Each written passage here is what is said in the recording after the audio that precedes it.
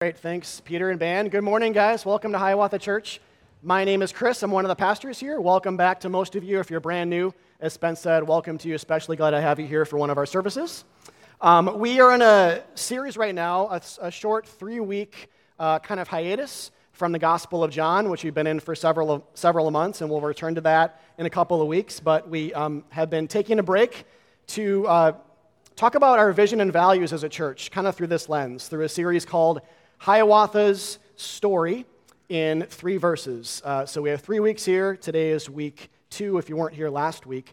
But this is our attempt to identify 3 verses of the Bible, singular verses, that best encapsulate our story, our values, and our beliefs at the highest level. So it's not exhaustive. Obviously, if you want something more exhaustive, much more exhaustive, come to our class on the 24th. If you have not been to intro class yet, love to have you there.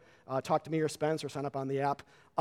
But these are still things we would say, 3 verses that at the highest level and maybe in the most summative way really speak to who we are, our story, where we've come from, the culture we want to have here and do have here and are working for more of that here, and also some of our top drawer beliefs theologically as well. So kind of really, it's geared to you if you're new since COVID, really, in some capacity, but really for all of you, whether you are a member for 10 years, hopefully it's reorienting as well. We've never actually quite looked at our vision and values kind of through this lens, so hopefully it's kind of a fresh way for you too.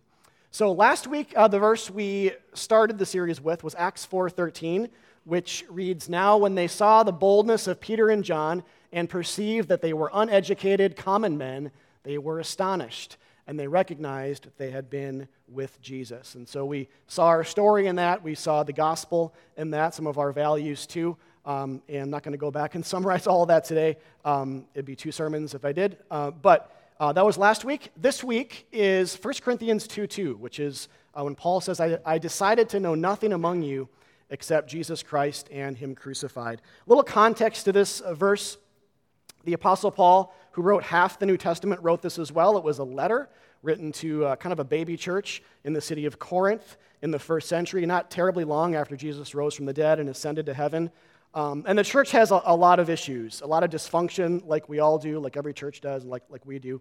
But one of which was factionalism and pride. So factions were forming, cliques were forming, kind of around different leaders, sort of like pick your favorite pastor and apostle, and people are kind of wearing their badge on their arm and bragging about it, kind of lifting themselves above other people because of that. And lots of infighting as well came with it, and it was mixed all up with lots of arrogance, as you might expect. And so the first part of this letter then, the book of 1 Corinthians, is addressing all of that. Not just by saying stop it, but in a more nuanced way. 3 ways, in fact, that relate. 1, by showing how the cross, the center of our faith, where Jesus died, is a foolish thing to the world. It's a foolish thing. 2, how Christians are a foolish bunch, meaning we're not all that great. We talked about this last week, actually, the benefits of having a low anthropology or a view of human nature that came up kind of through the lens of Acts 4. But then also this third angle of how Christian preaching is a foolish mode of oration.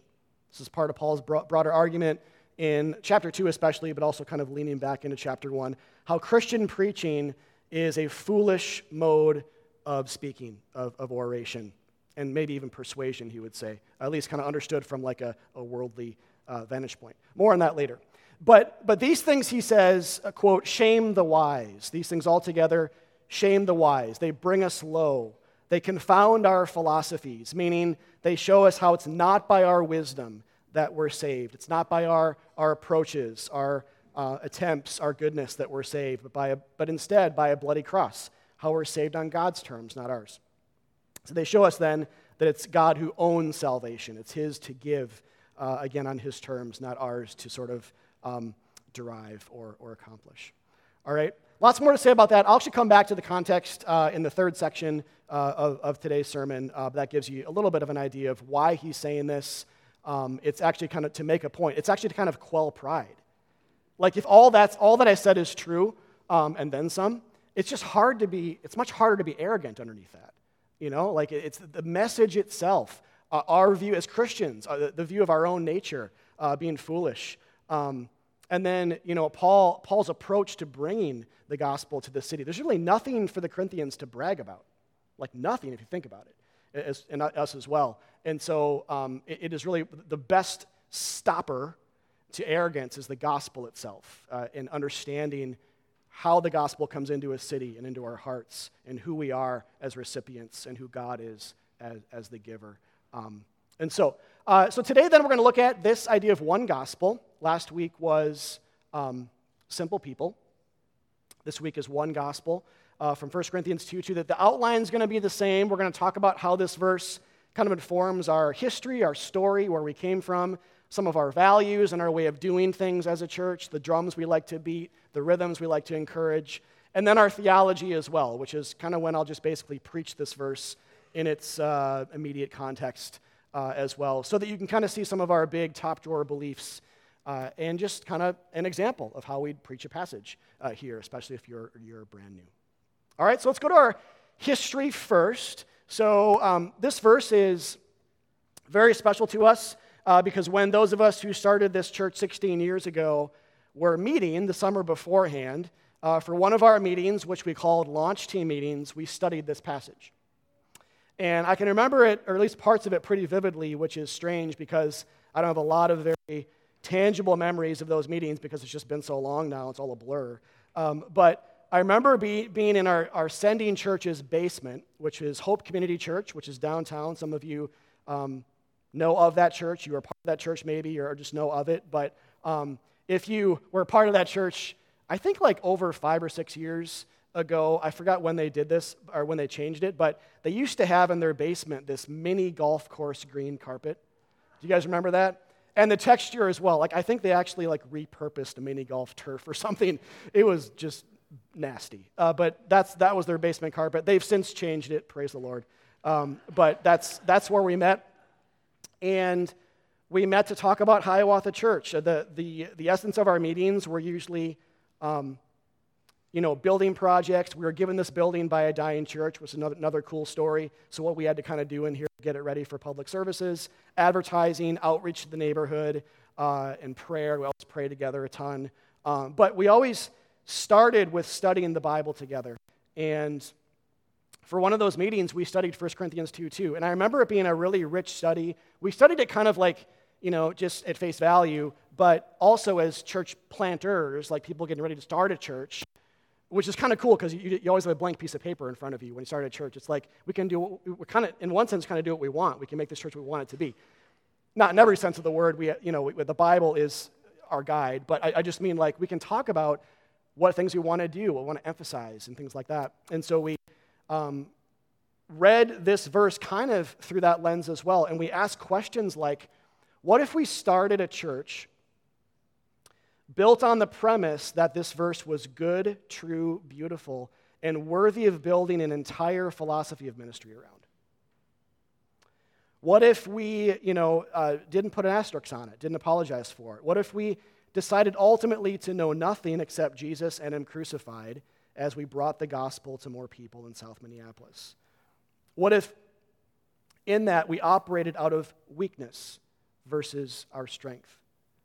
And through the foolishness of what we preach, God would maybe just decide to save some, just a few people along the way, not to mention persevere a community of faith along the way as well.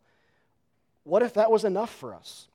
Like, are we content in that? Like, those kind of questions came up in that meeting. So, on a personal note for me, this verse, among other things, helped me when I was younger in my faith to see that Paul had a category for emphasizing certain things theologically, because as many of you know, Paul wrote 13 of the 27 books of the New Testament, and he said lots of things in them, some of which you could argue are not cross-explicit. Things like the importance of abstaining from sexual sin, or of praying continually, or topics like spiritual gifts, or singleness and marriage, among other things. But each of those things aren't talked about in a vacuum. They all have context, and context is the broader wealth of Scripture and the gospel itself. So verses like 1 Corinthians 2:2, I think, even aside from what they're actually saying, like they show kind of in the background, they show that Paul had a hierarchy of theology in mind. a hierarchy of Scripture, you could say. There are things worth pressing on, and there are things sometimes worth leaving unsaid. But the cross is never something we leave unsaid, ever. Sometimes there's more to say, but the more isn't necessarily equally important. The cross is the better word, and it stands above the other words of Paul. That's why I think Paul can talk in these terms, even though he knows he said a bunch of other stuff. He does not have amnesia. He understands, he has other things to say to the church about different things, but he can still say this and mean it, both as an evangelist when he brought the gospel to them, but also now as a pastor from afar who's writing to Christians who need to keep understanding the primacy of Christ crucified. And so I'm categorizing this under history because it has to do with my own theological journey, but also as one of the people who set the theological culture of this church. This is where this is coming from. It's verses like this, and this is not a standalone verse by any stretch. It's this idea that kind of permeates the pages of the letters of the New Testament, where you see the apostles seem to emphasize certain things and de-emphasize other things. And how we kind of categorize those things are really important. And that kind of leads us into this next section then, which is our values. And before we get into more like how we think here in terms of gospel centrality, just a kind of a background and a little bit of history lesson.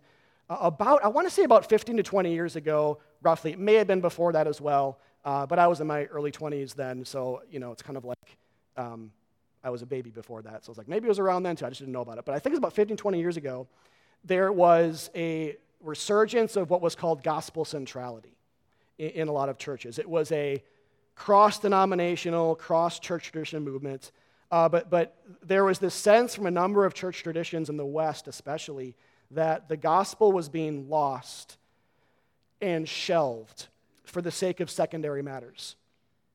My old pastor used to say that it was assumed, that the gospel was assumed. We assume people know it. We assume people get an A when they took a test on who Jesus ultimately was and what he came to do. And so because of that, we're going to assume that's the case for the most part. Unless someone tells us they're a non-Christian, then we'll share the gospel with them. But we're going to shelve that and talk about more pressing matters about the Christian life. And I may be exaggerating a little bit here, but that was definitely happening, still is happening today, depending on where you're at, what church you're a part of. But I think there is this urgency behind and sense to which a lot of churches were seeing that as a bad thing.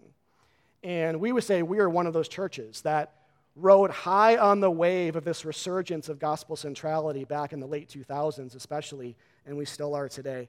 One of the first books I read on church planting and church liturgy and church polity and getting ready to plant a church was a book by Mark Dever called Deliberate Church, Building Your Ministry on the Gospel. And I think it's still in print, and I think it's aged pretty well. So if you're interested in reading it, I'd recommend it. But it wasn't that book alone necessarily that shaped a lot of my thinking in this area. It was my old church and the Bible primarily. But I appreciated at that time that there were more voices getting published on how to centralize the gospel of Jesus Christ when it came to what a church did and what a church valued and what their ministries looked like, what their Sunday morning liturgies or rhythms or patterns were all about. So I mentioned a hierarchy of theology before, but there's also a hierarchy of ministry, meaning not everything a church does is of equal importance. Not everything a church does is of equal importance. I think that's logical to say, reasonable, I would say, but more importantly, biblical. Like there's no sense in the scriptures that every single thing a church does are valid. Though there might be many, that they're all like in a static way, existing on the same level, same shape and size and all that stuff. And at this point in my life in ministry, I would say it's one of, I think, the most important things pastors and church planners need to get a handle on. And I say that now because when I was in my 20s, I didn't have a lot of experience. I hadn't seen a lot of churches kind of exist or fall or start or dissolve. But now as someone who has and who has actually assessed a lot of church planners and know a lot of churches and cross-denominationally as well, is that if we don't have a handle on this stuff in leadership, it really gets confusing for people to follow that in the church. Like, to follow a leadership team or follow a vision or follow like something that you centralize takes clarity. And when you have 1,000 good things you could do, how do you talk about that to people, Rather than just say, great, that's the 999th thing we can do, let's just go do it because someone had an idea.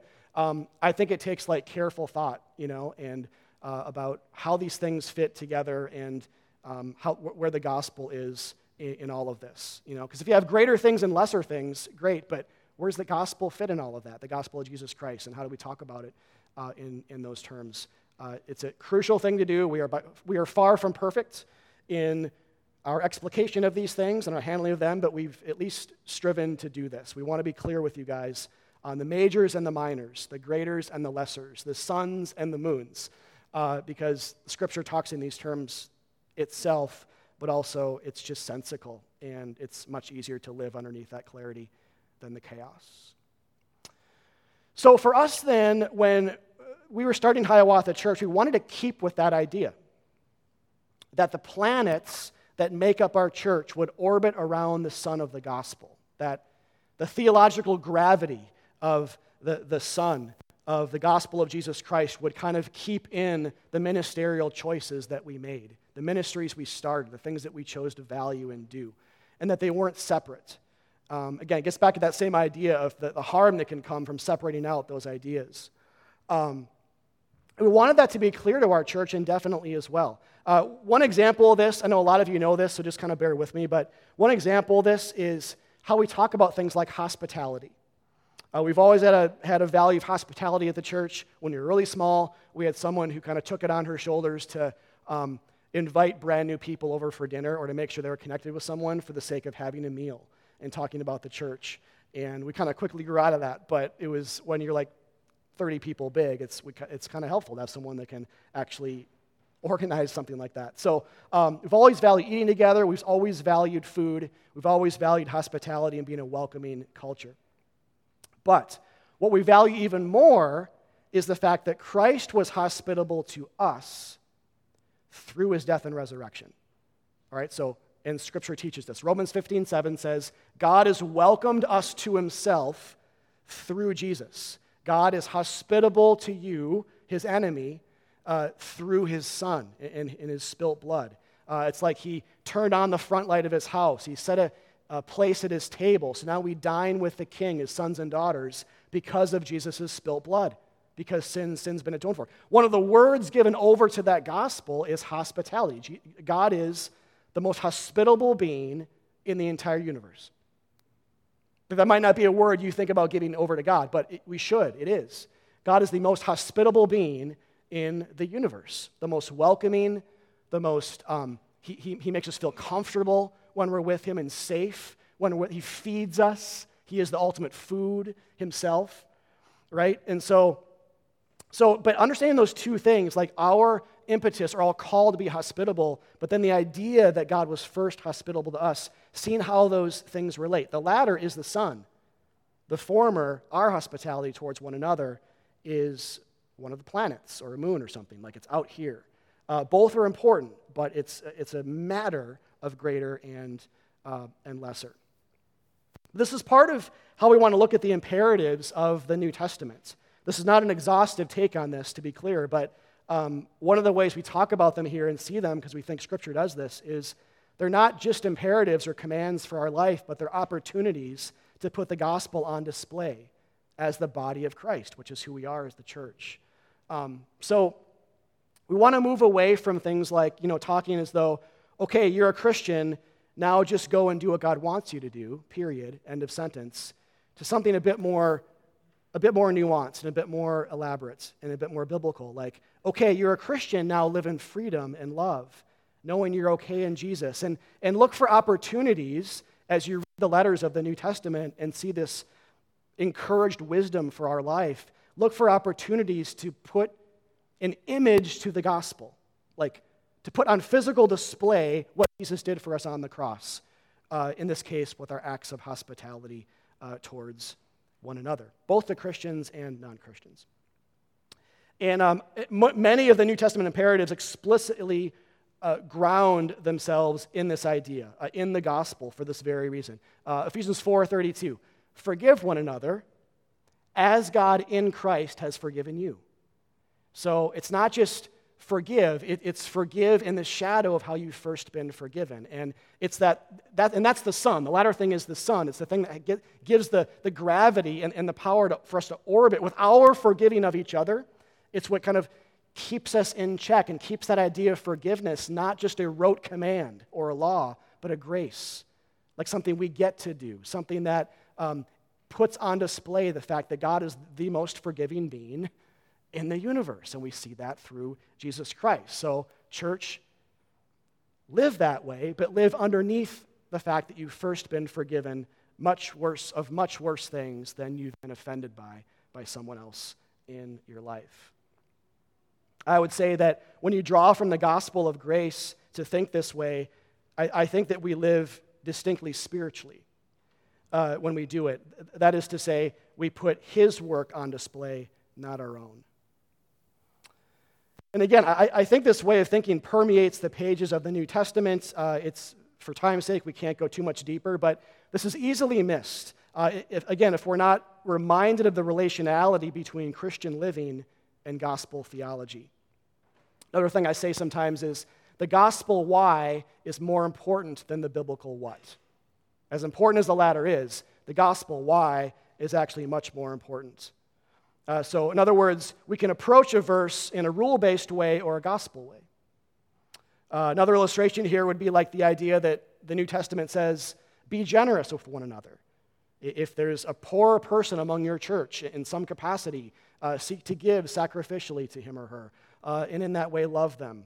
I'm paraphrasing a bunch of different verses when I say that, but that is, again, we'd categorize that under an imperative, an encouraged way of living for churches and for Christians. But with that in mind, we can either say, the Bible says be generous, so we need to be obedient to that, or else, period. Or we can say, the Bible says be generous, but it doesn't just do so in part, or it does so in part because the most generous being in the universe lives inside of us. And when we're generous, we put His cross-centered generosity on display. We bear His fruit.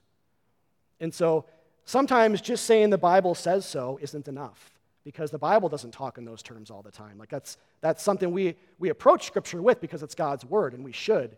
But the way the Bible talks is not just the Bible says so, but the gospel says so. The gospel is in these imperatives. The gospel is in these sentences and these encouraged ways of living, and we need to see that. Because again, if we don't, we miss the sun, and we're just an aimless planet floating out to space if we just had this imperative to live by and no gospel anchor. And that leads me to this last section, which is our theology. So let me read from the first 5 verses of 1 Corinthians 2:2, that context there, and come back. We'll say a couple of things today.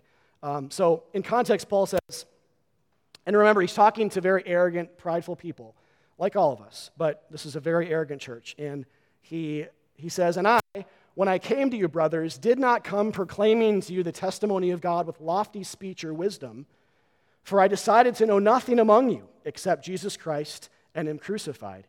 And I was with you in weakness and in fear and much trembling, and my speech and my message were not plausible words of wisdom, but a demonstration of the Spirit and of power, so that your faith might not rest in the wisdom of men, but in the power of God.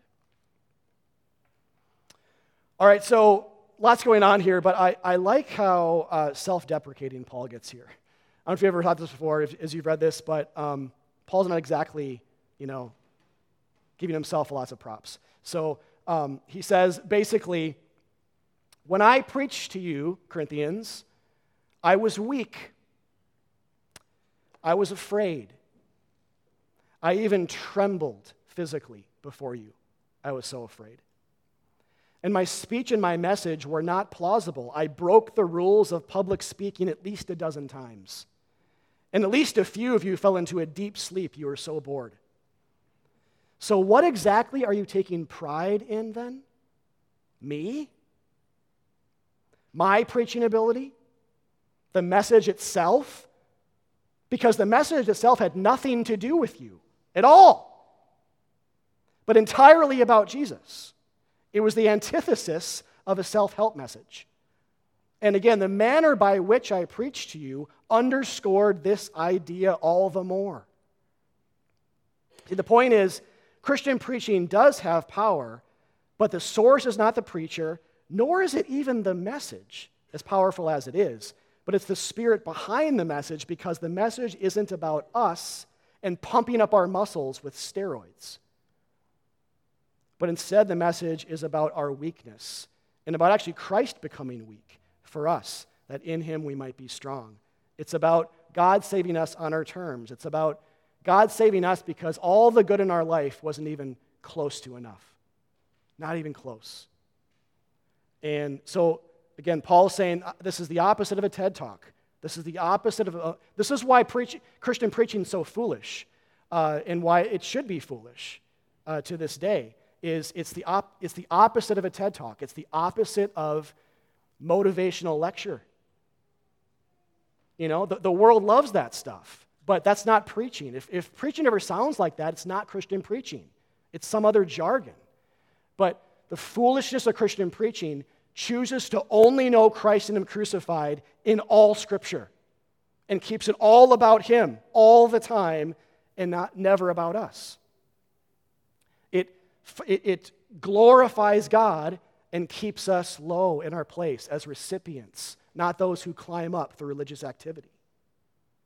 See the difference? You see how it can be called foolishness, even though in God's eyes it's pure wisdom? Like to the world, it's ridiculous. But to us, it's the power of God. It's the those of us who are being saved, it's the power, as Scripture says, it's the power of God. I also think this is really disarming. Like, even all of that aside, you know, Paul is the face of Christianity, aside from Jesus. Like, in the first century, he wrote half the New Testament. He's like the guy. And this is how he describes himself, which I think is really cool. This is like, if you're weak, if you tremble, if you are incredibly afraid, God loves you as you are. He is not asking you to change. Or he loves you as you. Paul still, as an apostle, after getting knocked on his back and seeing Jesus with his very eyes, saying, "You're my son, I'm saving you, I'm calling you to be my apostle now," still afraid, trembling. Wasn't a good public speaker. And people let him know that. But this is the kind of guy that I think images Christians. Like, we're like that. I'm like that. Like, whatever your story, this is us. We're weak. We're bad people who are loved. And the point of that is not to say, kind of like, make it into a little lesson and say, you know, well, if God can use Paul, he can use you. Like, I get that, right? And there's a sense to which that is true. Like, our church exists because God used broken people like our launch team. But at the same time, you guys are not a number to God. Think less about God using you and more about him loving you. You know, like it's not, the idea of God saving you is not this little carrot out in front of you that he snatches away once you're saved and then says, actually, I do love you, but just go change the world, or something like that. Like, he actually loves you. It's not, and there's no carrot, there's no asterisk, there's no qualification to that. Like we said last week, it's in different words. Like, there's no asterisk to that. And so he loves us as we are, and that stays that way. So he loves us in our imperfections. Yes, he can use us and does use us. Praise God. That's an amazing truth. But you're not a project to God. You're not a project. You are not a number. Like, you're loved. And he became like you as you are to die for you as you are and me. Isn't that amazing? Like, he loves you guys. He loves us. And love does not have conditions. Period. Always remember that. Love does not have conditions. Okay? You might act that way in your marriage or in a friendship, but you might project onto God, well, but God's different. Because God, for a certain epoch of history, talked in conditional terms when he gave the law. If you do this, then you will live. Then I will bless you. Then I'll stay close to you. But that time is over. That time is over. There are no conditions in the New Testament. It's one-way love. And there are actually smaller covenants in the Old Testament that image this. Like when Abraham was asleep, you guys remember that? An animal was cut in half and a flaming pot passed through it. I think that's Genesis 15, but I can't remember, right around there somewhere. The idea is we are asleep when God covenants with us. We are asleep when God says, I promise to bless you. We are asleep when God says, I'll do everything and you'll watch. And so even in the Old Testament, you have these smaller covenants that typify the new. They set the stage for Jesus. But all of them are different than the covenant Moses gave, than God gave through Moses. That's a conditional covenant that showed how much more we need the new. We need the unconditional. But love is always, always, always unconditional. Don't make God an exception to that. I also want to read from Philippians 3 with you guys. I think this phrase, decided to know nothing except Jesus, reminded me of something else Paul said. So I want to read this with you, and we'll come back and make a couple of comments. But they are same author, different church. Paul says, if anyone else thinks he has reason for confidence in the flesh, so flesh means the good I've done in life, my moral effort, my strength. If anyone thinks they have confidence in their bodies or what they do or the good they do with their life, I actually have more. So he sounds like, braggy brag here, right? But he kind of is, but he's making a point. Like he's saying, I actually, morally speaking, am better than all of you, Philippians. But he's going to say none of that matters. All right, so I'll keep reading. I have more. Circumcised on the 8th day, of the people of Israel, of the tribe of Benjamin, a Hebrew of Hebrews, as to the law, a Pharisee, as to zeal, a persecutor of the church, as to righteousness under the law, blameless. I was perfect. But whatever gain I had, I counted as loss for the sake of Christ. Indeed, I count everything as loss because of the surpassing worth of knowing Christ Jesus my Lord. For his sake I have suffered the loss of all things and count them as rubbish, in order that I may gain Christ and be found in him, not having a righteousness of my own that comes from the law. Look at the two kinds of righteousness here.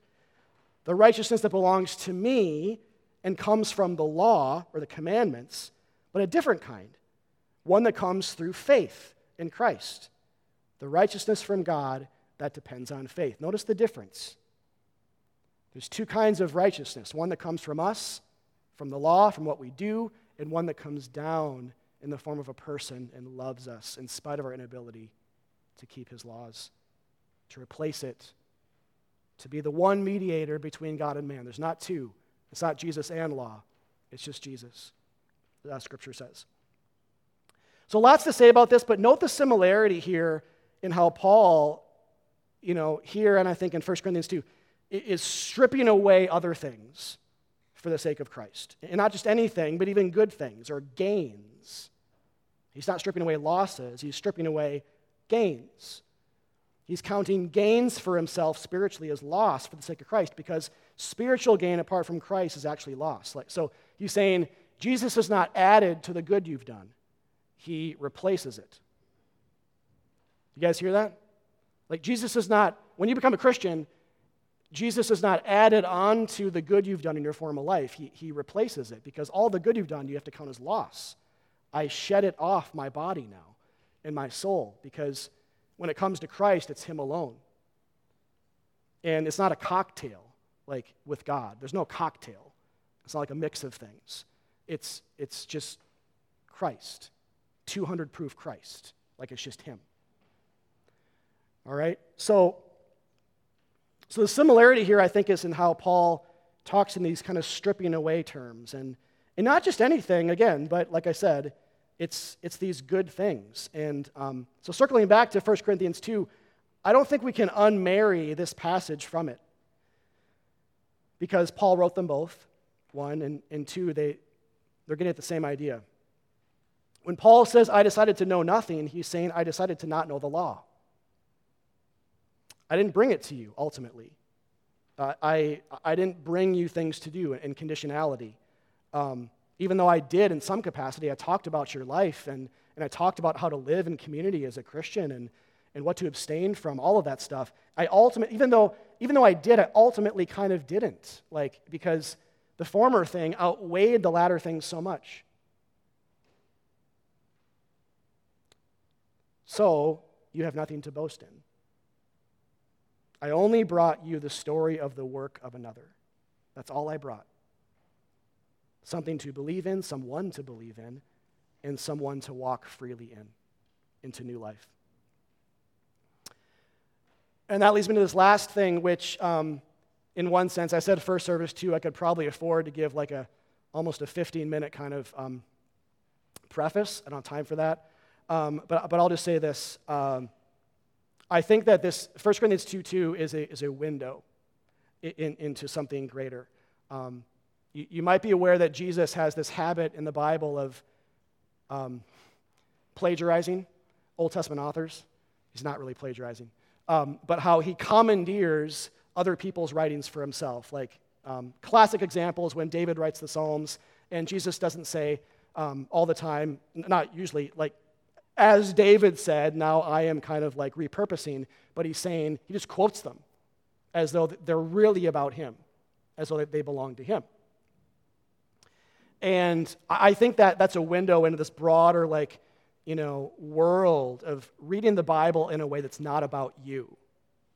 Not about you, ultimately, but ultimately about Christ. And I think pastors, even in the letters, I would say, and this is where there's more kind of contentiousness around it between Christians, but I would say Paul, too, as the apostle, we've talked about this a lot in this church, even in recent years, as the apostle of Christ is not just a picture of you as a Christian, he's a picture of Jesus to his churches.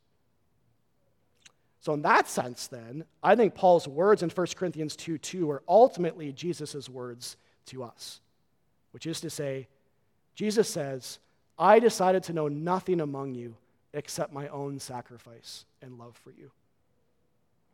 And again, like Paul, that doesn't mean he didn't have other things to say. It just meant he had a hierarchy of importance to his ministry. Like a couple of weeks ago in the Gospel of John, where we read Jesus say, you'll always have the poor with you, but you won't always have me. If you weren't here for that, it's this seemingly problematic passage of when Mary wants to like anoint him with this expensive perfume. And Judas is like, let's just sell it. We'll have tens of thousands of dollars to like give to charity.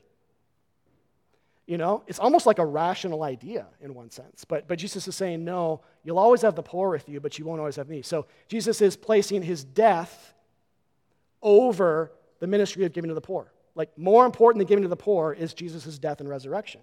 He's not saying that this is bad. He's just saying this is more important. Consider a couple other places, like Mark 2, where Jesus says, or where the paralytic, remember that story, is brought to through the roof, is brought to Jesus, and his friends are like, he's paralyzed from like the waist down or something. And it says in verse 5, Jesus said to the paralytic, your sins are forgiven. So again, if you're there, it's almost kind of problematic, right? Like initially, like that's not why, thanks, but, right? It's one of those things, thanks, but. But Jesus knows what he's doing. He's healing the cancer, not the scratch on your arm. And I think even though he does heal the paralytic after this, the whole point is to teach that there's a hierarchy of theology, a hierarchy of things. And the Bible is not a static story on one shelf with all little dominoes that look exactly the same size, same shape, and they all represent different things in the Bible. It's more dynamic than that. There are suns and moons. There are greaters and lessers. And Jesus, it's impossible to read the Gospels. It's impossible to read Paul. It's impossible to read the Bible and not say that. Not to make you feel bad if you're not seeing this. It's just to say, if you're really hearing it, though, really seeing this, what can prevent us from seeing it sometimes is just bad teaching, just this kind of assumption that if God said something, it's got to be equal to something else he said. But the Bible never teaches this, ever. Something can all be God's word, but have different nuance to it, right? Like everything I've said to Aletha in our marriage does not have equal weight. Let's go to Target on Friday is not as important as my vows I gave to her, right? Like this is not rocket science. It's not any different with God. Like and so we get crippled sometimes reading the Bible when we operate on those kind of terms. So there's a hierarchy here, and Jesus operates that way. And I think so to see Jesus in 1 Corinthians 2:2 then is to kind of exemplify this idea. We've already seen him apply. We've already seen Jesus talk this way, so it's not a stretch. Here it's just the spirit of really who's saying this to who? To whom? And it's to us. I would say maybe most importantly, in light of this, is Hebrews 8, the idea that we see in Hebrews 8:12, which is where God says, "For I will forgive their wickedness and will remember their sins no more," which is a crazy freeing idea. That God says that when I send my Son to save you, I will forget your sin. Again, kind of like Paul, God doesn't have amnesia. It's not like he's actually not knowing. It's just that he's so in love with us. And love leads to forgiveness, which leads to forgetfulness. Like his posture towards us now is that Jesus decides to know nothing except his love for us. He decides to know nothing except his crucifixion and resurrection. He decides to so much go all in on that everything else finds its still helpful, but secondary place in the biblical story and in our lives. He sees us warts and all, but love dictates that type of forgiveness that ends up looking like a separating of our sins from us as far as the east is from the west, as the Psalms say. And so that, I think, is the final word here. And I'm saying this to you guys because, one, I think it's true, and I'm just preaching this verse as though I would, on your average Sunday, whenever. But I'm also preaching this verse this way to show you our theology here. This is top drawer stuff. This is a big deal for us. Paul doesn't own those words. This isn't a human book. This is a divine book. God is the ultimate author. He gets the final word. And all the mini words help to tell the big word, the big word of his love for us.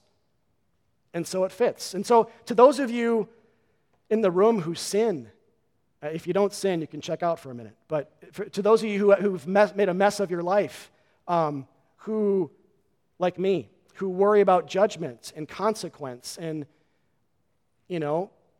grade yourself based on your performance as a Christian every day, who have anxiety or depression, who just can't stop sinning, welcome to the club, if that's you.